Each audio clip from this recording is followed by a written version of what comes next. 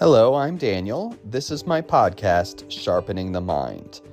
I am a meditation teacher and also a labor activist in Kansas City, Missouri. I teach classes in meditation and Buddhism at the Rimei Buddhist Center, as well as a few other places. Thank you for listening and have a great day. I am here to talk. This is just a live discussion. And I came into this planning to have no plan, and actually, I don't know if that's a good idea, but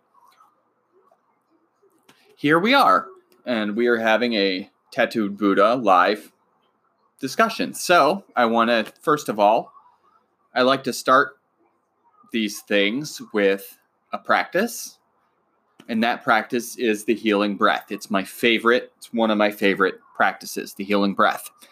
And it serves several purposes. And for our purposes, what the healing breath is going to do is separate us from our day-to-day life and bring us to our ability to practice.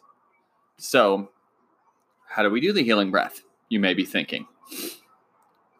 We take a very slow breath in, counting to 5 mentally.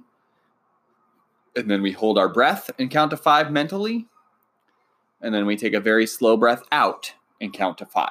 And we do that in 3 cycles. And that serves a few functions. One is it separates us from our day-to-day life. And 2 is it's hard not to be mindful of your breathing when you're spending some of the time not breathing, right? So I think it kind of brings us to a new space when we do the practice called the healing breath. And also, it's a practice I like to do when I'm stressed out. I like to it centers me. It brings me into the moment.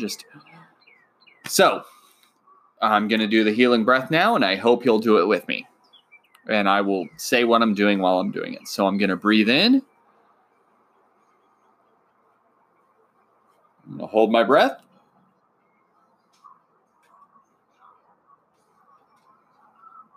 And I'm going to breathe out.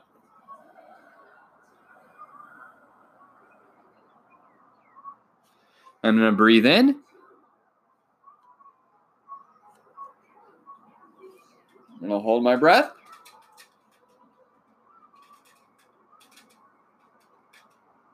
And I'm going to breathe out.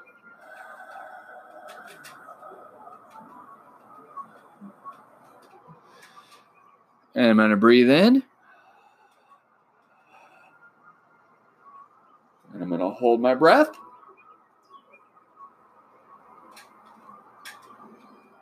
And I'm going to breathe out.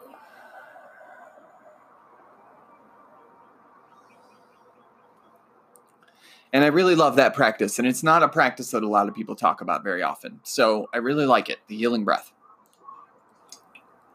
Excuse me. So I'm going to read to you a verse from a text. And I'm going to read from this text, Cultivating the Empty Field, which is a text I really love. It's Cultivating the Empty Field, the Silent Illumination of Zen Master Hongzhi, which is a really unwieldy title, right? It's by a guy named Dan Leighton. Okay? Hongzhi was a Chan Buddhist teacher in the 1200s. Okay?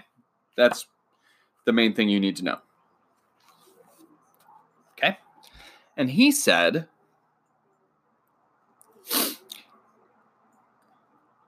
illumination has no emotional afflictions. With piercing, quietly profound radiance, it eliminates all disgrace. Many lifetimes of misunderstanding come only from distrust, hindrance, and screens of confusion that we create in a scenario of isolation. I'm going to read that last sentence again because I think it is very wonderful and was very meaningful in Hongzhi's day, and it's very meaningful today. Many lifetimes of misunderstanding come only from distrust, hindrance, and screens of confusion that we create in a scenario of isolation. So I don't want to get hung up on the fact that he said many lifetimes of misunderstanding. I think we could easily get hung up on that and just be thinking about reincarnation/rebirth, and I don't want to get caught up in that. I want to talk about how our misunderstanding comes from distrust, hindrance, and screens of confusion that we create in a scenario of isolation. So,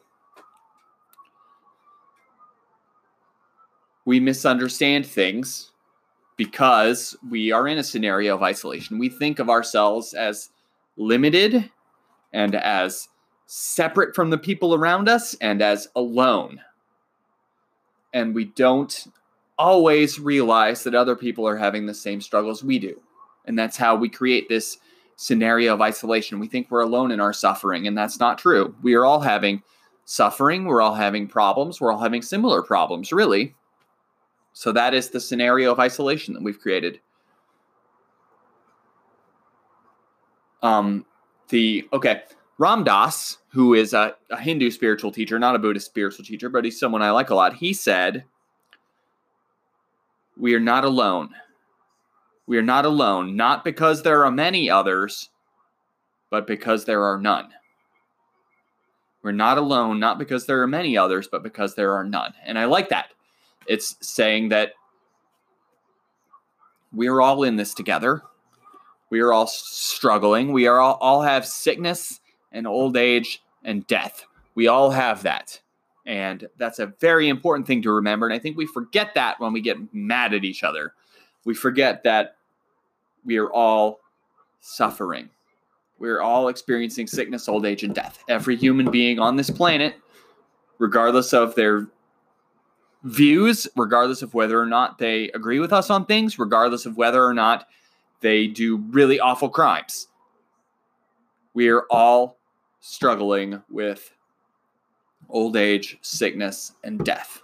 We're all seeing people we love get old and sick and die, and we're all ourselves getting old and getting sick and dying. We are all in this together. It's sort of like we're in a burning building, and instead of trying to get out, we're fighting with each other about who's going to get out first. Life is like a burning building. And so that is what the scenario of isolation, and again, we make that ourselves. We make that ourselves. And we are filled with distrust. We're filled with distrust because we've all been kicked in the heart sometimes. Maybe we've all been kicked in the heart a bunch of times, but we've definitely all been kicked in the heart a few times. We've all been kicked in the heart, and that makes our heart closed, and it's hard for us to trust others. And it's hard for us to love others because we have that experience of being kicked in the heart. And we tend to sort of project that. We sort of project that and think, well, I was kicked in the heart by this person, therefore I'm going to get kicked in the heart again, right? Everyone's going to let me down. And a lot of the time that doesn't serve us. When we bring baggage from our previous experience into our present experience, that often does not serve us. That's not to say we shouldn't learn from the past, because we should, but we shouldn't live in the past. We need to live in the here and now. And to do that is to not revisit bad things that were done to us in the past over and over. We don't want to live in the past, and we don't want to just keep getting hurt by the same experience in the past over and over. We want to take our experience and we want to learn from it, and we want to move on. And I make that sound really simple and easy, but of course it's not. But that's what we're talking about here. We're talking about not getting caught up in distrust. We're talking about having an open heart. We're talking about practices that help us learn how to open our heart so that we aren't stuck behind a screen of distrust all the time.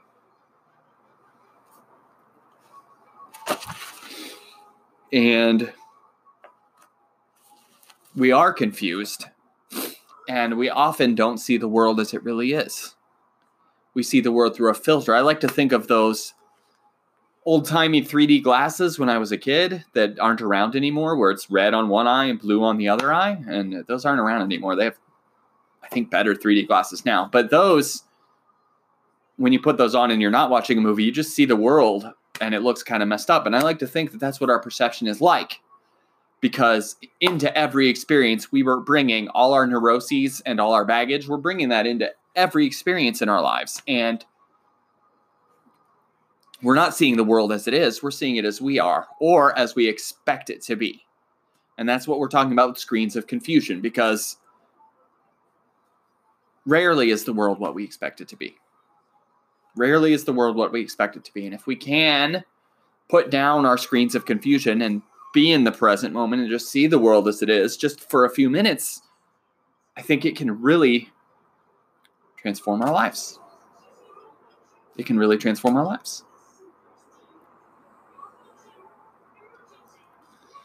And now I'm going to talk about the hindrances, the screens of hindrance that we have. And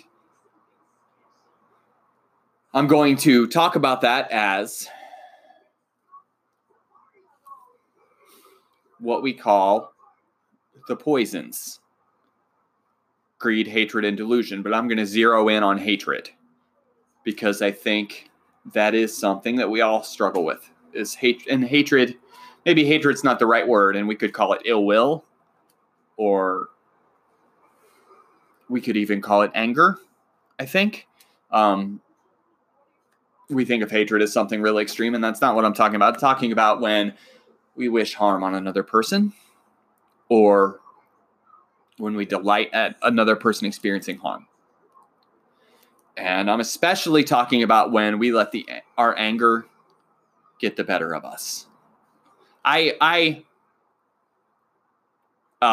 announced this event, I asked for topics, and one person, John Pendle, said, "You should talk about anger. Is anger ever skillful?" And now, 11 minutes into this talk or so, I'm going to get to answering that question, because I think it is really meaningful, and I think it means a lot to a lot of people. Is anger ever helpful? I want to first of all say that I think our language around anger is really good. Is really good. And by that I mean, we often say, "I'm angry." And I think that's really reflective of what anger is like a lot of the time. I'm angry. I'm angry means that anger is taking over my being. I am not Daniel if I'm angry. I'm angry. I'm not a person if I'm angry. I'm just that feeling of anger. It is dominating my thinking. It is making me sweat. It is maybe making me turn red. It's making me lash out at things that aren't related to what I'm angry about, right? It's dominating our thinking. And we say I'm angry because anger has that tendency to just dominate our thinking and shove everything else out, right? We could instead use the language, "I'm experiencing the emotion of anger." And if we've got a handle on our anger, then we're not angry. It's not dominating our thinking. We're just experiencing the emotion of anger. We're just experiencing the emotion of anger. So an example of what I mean. It is spring break right now for my children. And 3 of the 4 Sharpie children were here today. Now there's only 1 here. I'm surprised he hasn't interrupted yet. He may or he may not. But 3 of the Sharpie children were home today. And if you've had small children, you know there are times that for no reason they push back when you tell them to put on their shoes or put on a jacket or finish their dinner or whatever you're doing. There are times when kids push back for no reason. Okay? And it's irritating. It's irritating. And at times when children push back, specifically 2 of the children have spring break homework that I was trying to get them to do. And they both push back. And there are times when children push back and I become angry. There are times when children push back and I become angry. And there are times when I don't become angry, but I experience the emotion of anger. Okay? And when I become angry, I'm going to yell at them. And The secret truth is that yelling at them doesn't really accomplish very much. Maybe some kids respond really well to being yelled at, but the kids here do not. They push back harder. It escalates. It escalates, and that is unskillful anger. It is unskillful anger if it escalates. It is unskillful anger if I yell at someone and they yell back, or I yell at a child who's not listening and they even harder don't listen. That doesn't help anybody, right? So that is a situation where becoming angry is not useful. And I don't always remember that, but I try to always remember that. Today, I remembered that. I raised my voice a little, but I didn't yell at them because I knew yelling at them was not going to help. But I did. I experienced the emotion of anger because this children pushing back for no reason. For no reason. And I think we could have all sorts of experiences like that in our lives. Outside of children, of course, we could have difficult coworkers, or, of course, sometimes we get angry at our significant others. That's natural. If you're around someone all the time, or you are very close to someone, you're going to get angry at them sometimes. And the question that I want to ask, and I'm wondering if we can answer, is, does it help? Does it help us? I know I've heard people say, I had a right to be angry in this situation. This person was really awful to me, and I have a right to be angry. And I don't want to think in those terms, because I don't think it's about having a right to be angry. Why is it about rights? It's not about having a right to be angry. It's only about, is my response to this situation helping me? Is my response to this situation helping me? Because getting angry, and I want to advocate trying to experience the emotion of anger rather than getting angry, but in both cases, I think we can really ask ourselves, is this response to the situation helpful to me? Because it is. It's a response. Getting angry or feeling the emotional response of it, feeling any emotion is a response to a situation. And it's not about I have the right to get angry, because I think emotions, by their nature, we always have the right to have a feeling. We always have a right to have a feeling. Every feeling, I don't think of feelings as justified or not justified. I think that's a silly way to look at emotions, because it doesn't matter. I think that feelings are not right or wrong. They just are. Feelings just are. And when they arise, we can try to manage them and try to kind of have a moment to pause and say, is this feeling helpful to me? Or is lashing out helpful to me is more accurate. We're talking about anger here. Is lashing out helpful to me? Or should I hold back? And rarely does lashing out in anger help anyone. It almost always ruins whatever situation you're in. It almost always escalates and makes things worse and makes you less happy. I don't want to make a huge blanket statement and say anger has never helped anyone.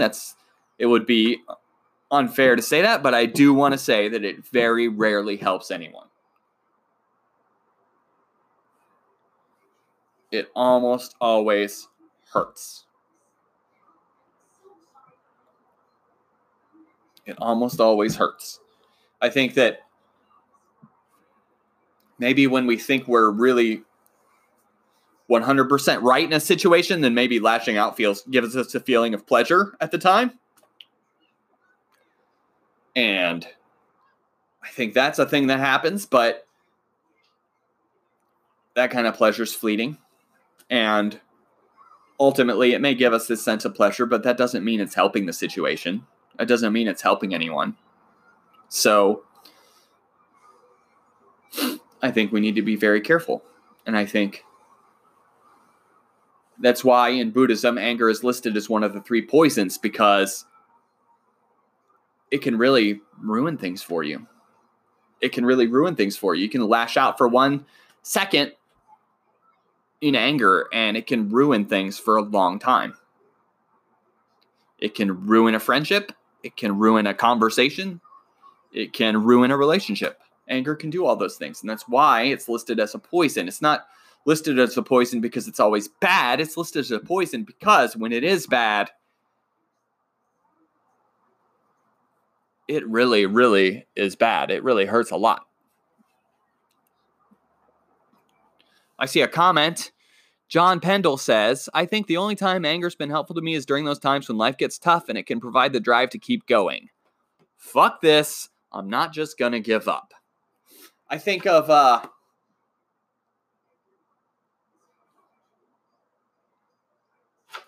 what I think of when I read that comment is sort of I've seen people say, like, prove the people that didn't believe in you wrong, right? Don't beat yourself up over how many people don't believe in you. Prove them wrong. Do a really good job. And that, I mean, we could call that anger, right? We could call that anger. If a lot of people don't believe in me and I'm mad at them for not believing in me and I go out and achieve, well, that's motivation from anger. That's motivation from anger. And I think that's why we need to be really careful when we say, if we try to say that anger is always bad or anger is always unhelpful, well, there are situations like that. The fact is that any emotion can inspire us. Any emotion can inspire us. So when people say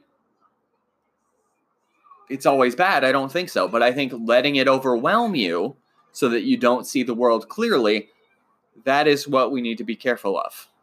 We don't want to let negative, and anger is a negative emotion. Let's not say it's not negative. It is a negative emotion that can be used for good sometimes. But I think we don't want to let negative or positive emotions overwhelm us, because when they overwhelm us, we don't see the world clearly. And we really need to see the world clearly to make the best decisions. We need to see the world clearly to make the best decisions. And that's the message I really want to get across, is that extremes of all kinds hinder our ability to see the world clearly. You see what I did there? I didn't say they prevent us from seeing the world clearly, and I didn't say they make it impossible to see the world clearly, but I am saying they hinder our ability to see the world clearly, and we need to have that in mind. It's the same, I think if you drink 3 beers in a row, it hinders your ability to see the world clearly. It doesn't completely destroy your ability to see the world clearly, but it hinders it. And probably a lot of things we put into our body, right? If I drink a bunch of coffee in a row, it also hinders my ability to see the world clearly. So I think we need to think about that so that we know, so that we can reflect and say, am I seeing the world clearly? Am I seeing the world clearly? And there's another comment, and Daniel Symes, my childhood friend, says, anger distorts our perceptions. We see things more black and white, etc.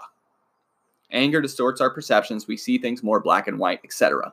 So, right, if we're angry at someone, then we can sometimes think, why are they so awful?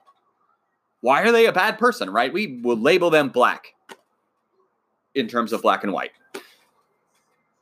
And I think that happens to us a lot. And I'm thinking of, geez, politics make me uncomfortable these days. There's a lot of things making a lot of people angry, and those people are seeing the world in black and white. And if they're not seeing the world in black and white, they're slowly headed in that direction. because their anger is getting fed. If they're paying attention to the news, their anger is getting fed. And it's distorting their perceptions because it gets in the way of seeing things clearly. And Daniel Symes also says, I've noticed that it reduces the amount of empathy we have for others. That is true as well. Once we're having the experience of anger, we are not seeing the other person's side in the conversation. We are completely shut down from doing that. And no matter how reasonable they are, and no matter what they do, we're not going to have empathy for them unless we do something to mitigate our anger. Once it carries us away, there's no way we're going to have empathy for them. And that can even happen I was going to say the worst thing that can happen, but I don't want to attach better or worse. But it can also happen that we stop having empathy for bystanders who aren't involved either. We are just thinking about our anger. We're just thinking about this awful thing that's happening that's making us really mad, and we're not thinking about anyone else's needs or desires or well-being. We're just thinking about our anger, and that's it. And that is very dangerous. And people get hurt and people get killed because people are carried away by their anger. So I think I will not say it's not okay to be angry, but I will say that I think we need to have a lot of care, a lot of self-care around anger. Because if we start to tell ourselves that it's okay to be angry, we could run into trouble. And again, it's not about good or bad. We have the experience of anger because we're experiencing anger. But we have the power to learn how to have a space in between what's called stimulus and response. Stimulus and response. The stimulus is somebody doing something that upsets us a lot. And the response is how we handle that. How we handle that. If somebody says or does something to make us angry, we can have that space where we think, am I going to escalate if I do something? Should I do nothing? Is doing nothing worse than doing something? We can have that space and think about that and try to be clear-headed. Although it's hard, we can try to be clear-headed. It's also suggested that anger is addictive, that it's chemically addictive in our brains, and that is kind of a scary thing to think about, right? It's addictive because when we're angry, we really think we're right, and we love to think we're right. That gives us very feelings that kind of bring,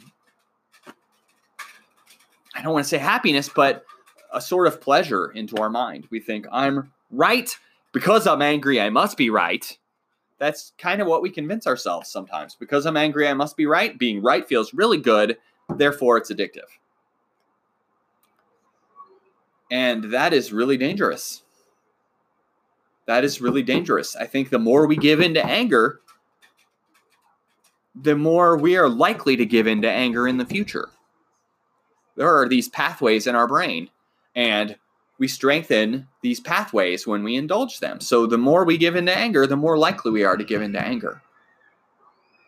And the more we create space and try to strengthen our ability to see the world clearly, and the more we engage being in the present moment, the more likely we are to do those things too. That is how the brain works.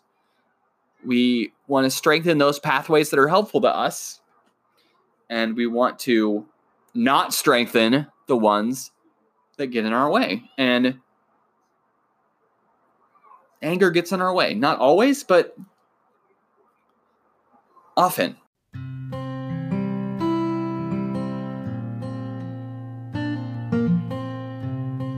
Thank you for listening, and have a good day.